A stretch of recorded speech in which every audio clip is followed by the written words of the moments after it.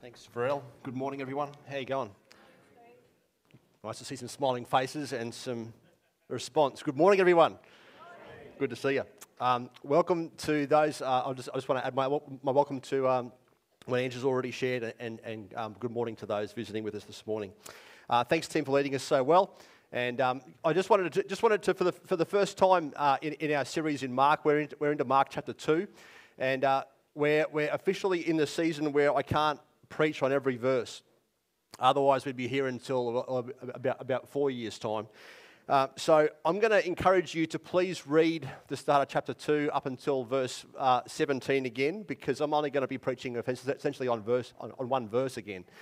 Let me start this morning with a picture. This is a picture that appeared on a police Facebook page many years ago, and the person in it was missing, and I'm pretty sure that you can imagine some of the comments that I took note of. Some of the comments said, "A face only a mother could love."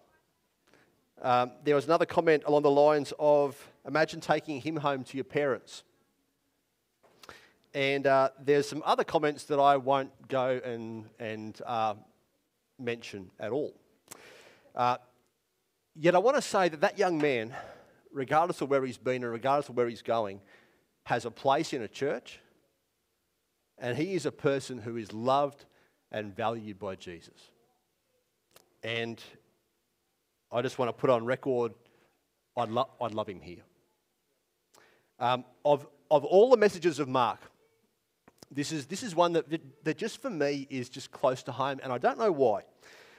But this morning, you know what, we are not people as we're not people who can somehow claim God's favour and grace and everything else through our own effort. We can't claim to have made peace with God because of something we've done.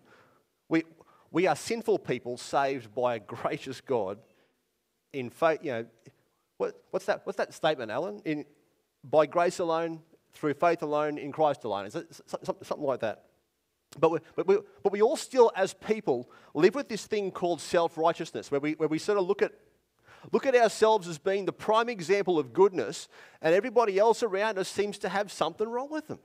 They just don't measure up to my standard, and every other human characteristic that we look at is like, well, that's less than what we should be, you know, going for. This morning's sermon is called, I just call it Bad Company, but I reckon it's actually one of the most glorious examples of what this scandalous gospel is all about. Now here's the thing. I reckon most of us can probably stomach the idea that Jesus reaches out in compassion and love to people, and especially people maybe who are different, you know, and everything else. But I don't think it's just to be tolerant and inclusive like our current culture would say. I don't think he's just reaching out to heal somebody or to restore somebody with the idea that he can, okay, off on your way. What he's really trying to do is actually change the trajectory of this man's life forever. Church, I need you to, oh dear, I need you to hear today that Jesus did not come into your life and just to make you a safe Christian, just so you could have a nice life, just so you could sit here some Sundays. That's not what he was trying to do, okay? And all those things are good, but that's not what he was about. I spent a long time in the police force, and about 10 years ago in Queensland, there was essentially a war. Well, it wasn't really a war, but there was certainly a focus on outlaw motorcycle gangs, and it was a significant, I guess, focus. I think you'd probably call it. In many eyes, the bikies were seen to be sort of like those people who are public enemy number one, and if you saw them wearing colours, the mindset was it's open season. you pull these guys over and make their life hard, right? That was pretty much the mindset. There was a death in the town where I was at, and despite our best attempts to save the guy, we didn't manage to do that. But his brother was a member of an outlaw motorcycle gang. They rode in out of town. They came to the funeral. Quite amusing watching them at the funeral, in all the colours and everything else. They can't bring themselves to actually come into the church, because if they come into the church, God might notice them, and that would be trouble. Anyway, so I just found that interesting watching.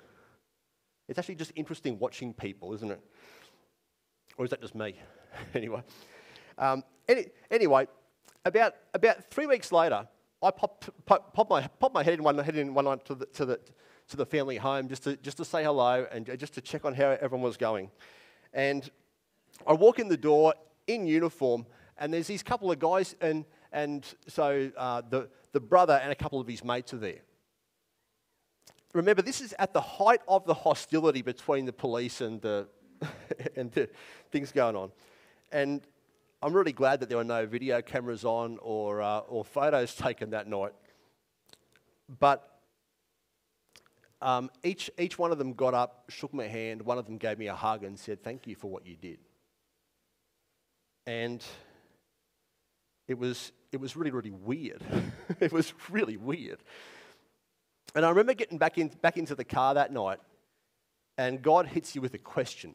And it's usually about the moment where he hits you with the question. And the question was, this is a Saturday night. The question was, tomorrow morning at church, Steve, are those guys welcome at your church? Interesting to think about, hey? Ange mentioned this a little bit last week, but honestly, what category would be too bad for us? What category would be just too much for you? Because we have this beautiful picture this morning of this beautiful picture, but a very confronting picture as well, of Jesus calling somebody to come and follow him who, frankly, nobody else would notice. Verse 14 says, as he walked along, he saw Levi, the son of Alphaeus, sitting at his tax collector's booth. "Follow me and be my disciple," Jesus said. Levi got up and followed him. Amazing. I find a lot of richness just looking at Scripture and reading the Word the way it is and reading it slow. And I wasn't going to talk about this morning, but I can't get past the first couple of words. The first example that I noticed in that verse, what's Jesus doing? Walking. You might look at that and go, why does that matter? And some of you probably are already thinking something on the lines of, I'm really happy that Jesus can walk because I haven't got time for that right now. Right? Here's the thing. If we want to be like Jesus, the question we've got to consider is do we walk like Jesus walked? Maybe I'm overthinking it here, but even though Jesus is on a mission to go save the world and change the world, he's not driven by the pressure of hurrying to the next engagement or run off his feet trying to be productive. What he's doing is he is intentionally walking at a pace where he is aware of the people around him, and that's how Jesus notices somebody that nobody else does. He walks. I needed to hear that this morning. Right? And I share that because I think all of us are in a season where on some level we're a little bit overwhelmed. We've got all these, after all that slowdown, now we've got to sort of make stuff happen again. We've got to after all the changes and all the confusion of the last couple of years, all of a sudden we're in this season where we're sort of supercharged about the demands of life are back. The calendar's full. The stuff's got to get done. The money's got to get made. The kids got to go places, and it's all got to happen yesterday. Anyone else in that world? Maybe it's just me. I can't think of any cases in the course of my life where Jesus ran. Now, maybe I need to do some more study on that, but he's, this picture, he's walking with God and he's walking in reliance on the Spirit. And that is what allows him to be able to see the people and the spiritual need and the hunger behind the eyes as he walks around. And I need to know that. I need to do that. We all need to do that. And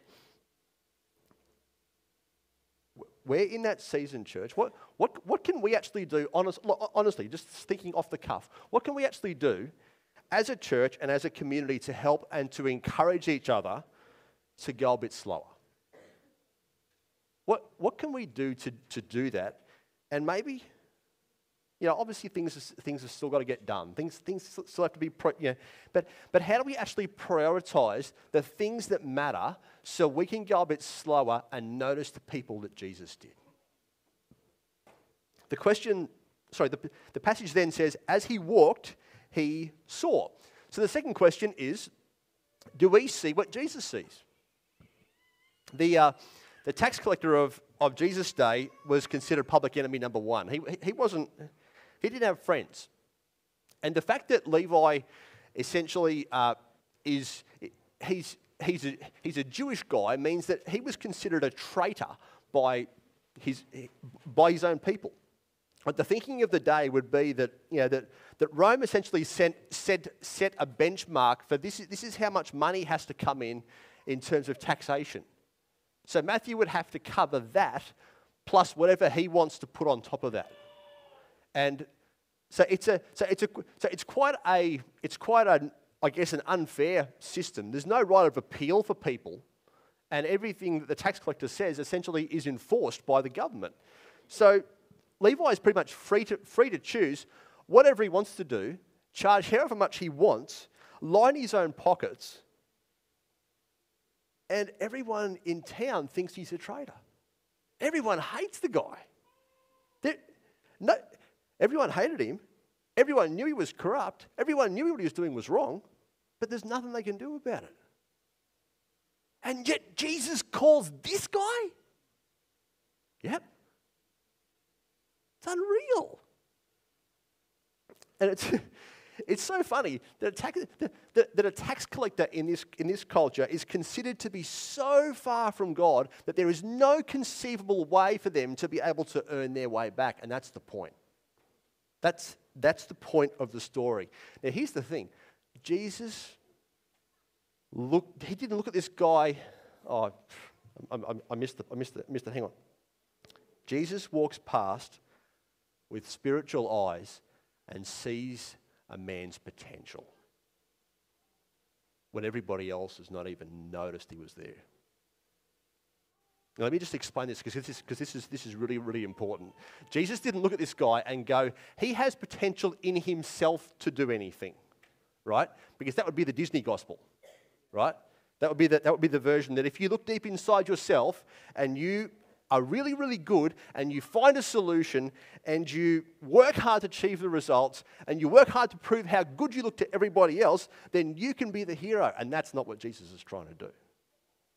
Okay? What Jesus saw was spiritual potential, and what he saw was what this man could become if Jesus became the center of his life. That's what he's talking about. And his potential would not be reached in his own effort, but if he surrendered his life to Jesus and if he lived in reliance on God's grace rather than having to try to earn it himself. Oh man, how important it is to see people the way that Jesus does. To see beyond the obvious, to see beyond the labels, to see beyond the tattoos on the face, the club colours, the lifestyle choices, the political affiliations, the sexuality, the background, and to see what people might become if Jesus got a hold of their life. I long for that day where we just see more and more people the way that Jesus did. And that's hard work, right? We just need to, I guess find the ability as a church and as people not to see people with judgment or with preconceived ideas about religion, and not with ideas about self-righteousness, and not with but with undeserved grace and love. That's the standard. To long for the day that Jesus got a hold of some lives. That's what it's about. I was going to skip over to point 3, but I can't. Question 3: Do we follow the way that Levi did? It's important just to note here the very radical step of faith that Levi takes to go and follow this guy, because a fisherman can go back and start fishing again. If you leave tax collecting, you can't go back. There is no path back for a tax collector. Once out, you're out. You're gone. And yet this guy gets up and off he goes. Life as he knows it is completely different. We talked a few weeks ago about how Jesus, like following Jesus means a lifestyle of giving up the comforts and the attractions and, in a sense, dying to ourselves, right? Here's the thing about Levi. What's he given up? He is giving up the extravagance and the comfort and the money and the financial security and everything he is used to for a path that has nothing. But it's the path that's going to actually get him somewhere. And I think it's because he realizes that the pursuit of Jesus has to become more important than the pursuit of everything else. Church, there is no way to sugarcoat this. I'm sorry about that. And I won't. Because I reckon there are a lot of Christians today, just in my estimation, that like the idea of following Jesus on some level. I like the idea that Jesus is, he's a good guy and he sort of ticks all my spiritual boxes. But I really I love the idea of financial well-being and prosperity and extravagance and safety and comfort. And maybe I like those things better than a heartfelt desire to follow Jesus at the cost it's going to cost me. I just have I remember listening to a podcast a while ago, and the guy said something along the lines of, if we want to live for Jesus in this world and walk like him and see what he saw and do ministry the way that he did, we must rid ourselves of the idols that our world contends with. Anybody else feeling challenged?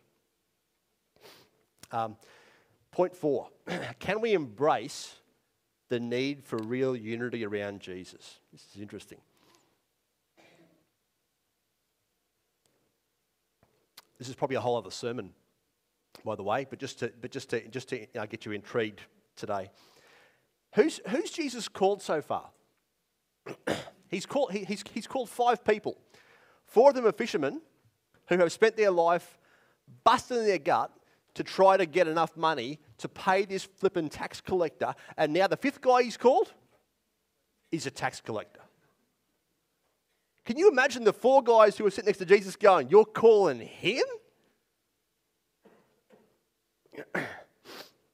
Imagine just imagine for a second the complexity of the relationships about following Jesus. You've got all these guys with a different agenda and different preferences and different personal hang-ups and different distrust of each other, but yet they have to work together towards something that is bigger and more important than any of them. And that's what a church is about. Interesting, hey?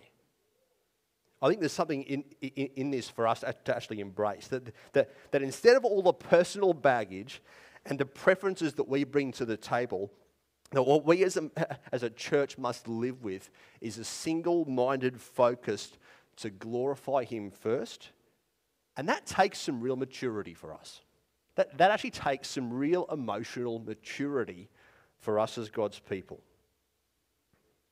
And also a heartfelt willingness to embrace people who are different than us, and to move forward in the same direction, right?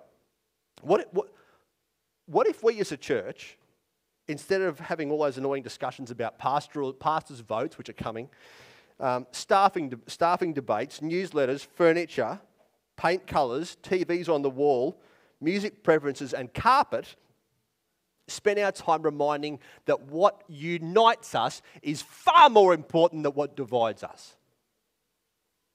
I just find it stunning that that amongst these 5 disciples, and for the rest of the Bible, maybe I haven't read everything right now, but at least in my humble opinion, there is not a hint that from this day forward, these guys ever have an issue with each other, because they're working in the same direction about something that's far more important than themselves.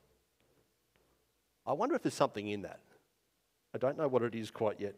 And I think what it is because following Jesus is a single-minded focus where he has to be, and he must be, the most important pursuit of all, and he's the only thing that matters. Now, church, I had hoped to get to the bit about the dinner with tax collectors and run-ins, because and the Pharisees trying to say, well, who's in, who's out, who doesn't make the cut, all that sort of stuff. By the way, what a beautiful picture of what the night shelter does, hey? What a beautiful picture of what the night shelter does. But a couple of things just to mull over as we finish. I said this a couple of weeks ago. I'm going to say it again. I'm really grateful that there is nobody who is beyond the grace of God. I'm really grateful there's no one beyond the grace of God.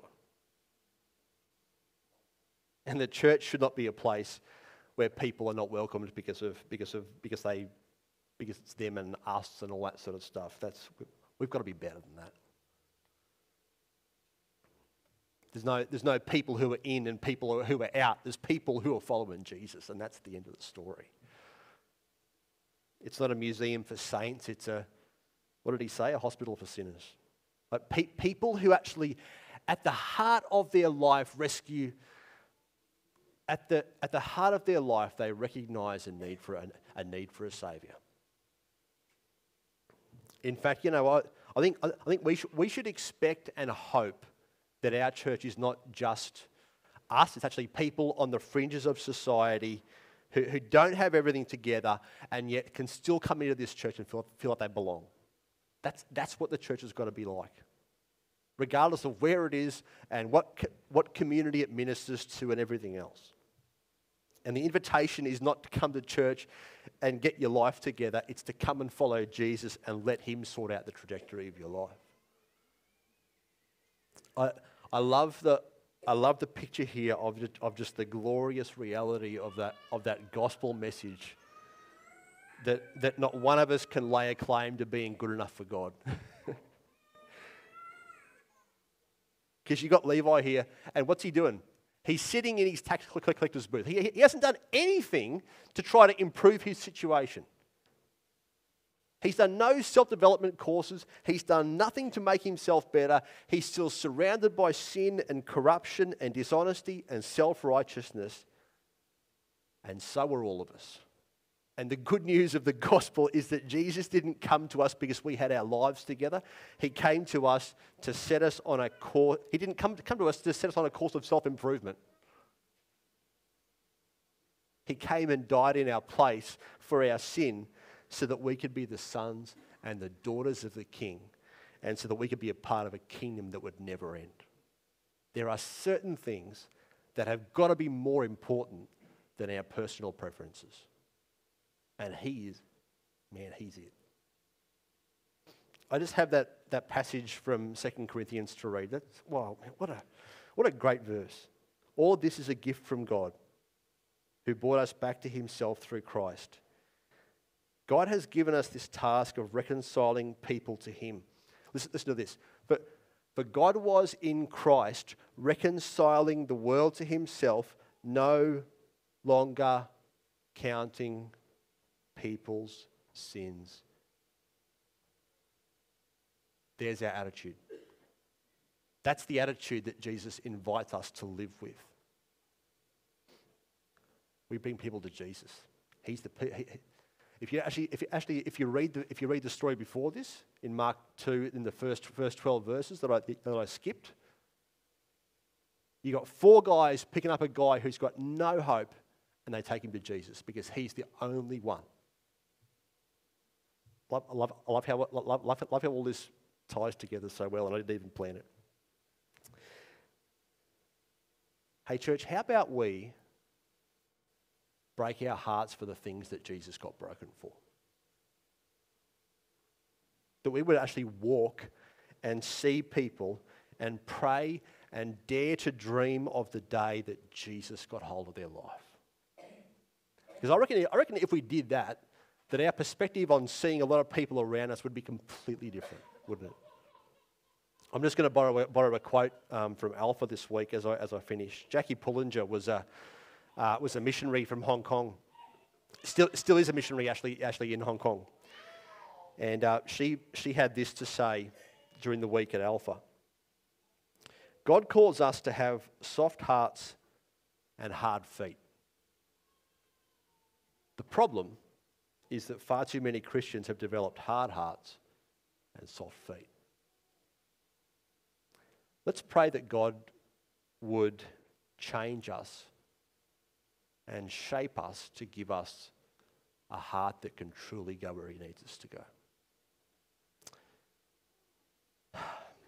God, like most weeks, we hear your word, and it's hard.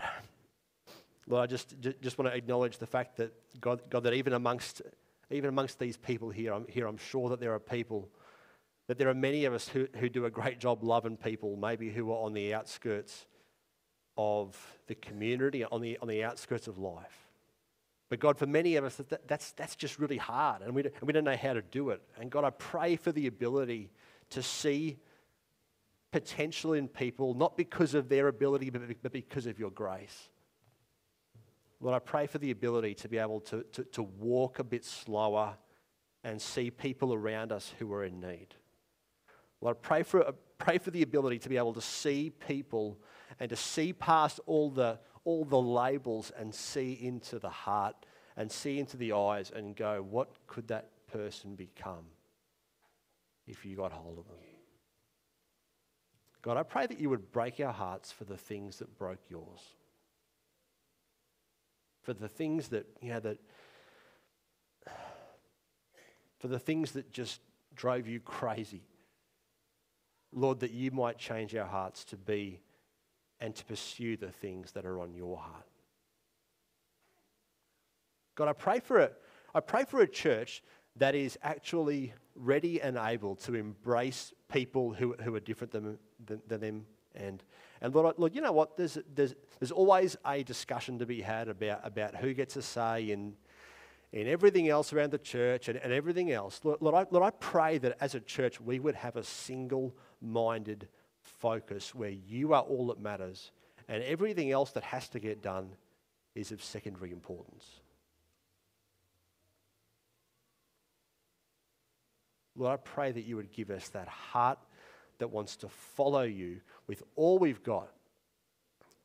And God, the ability to maybe even let go of the stuff that so often clouds our thoughts and our judgments and our priorities.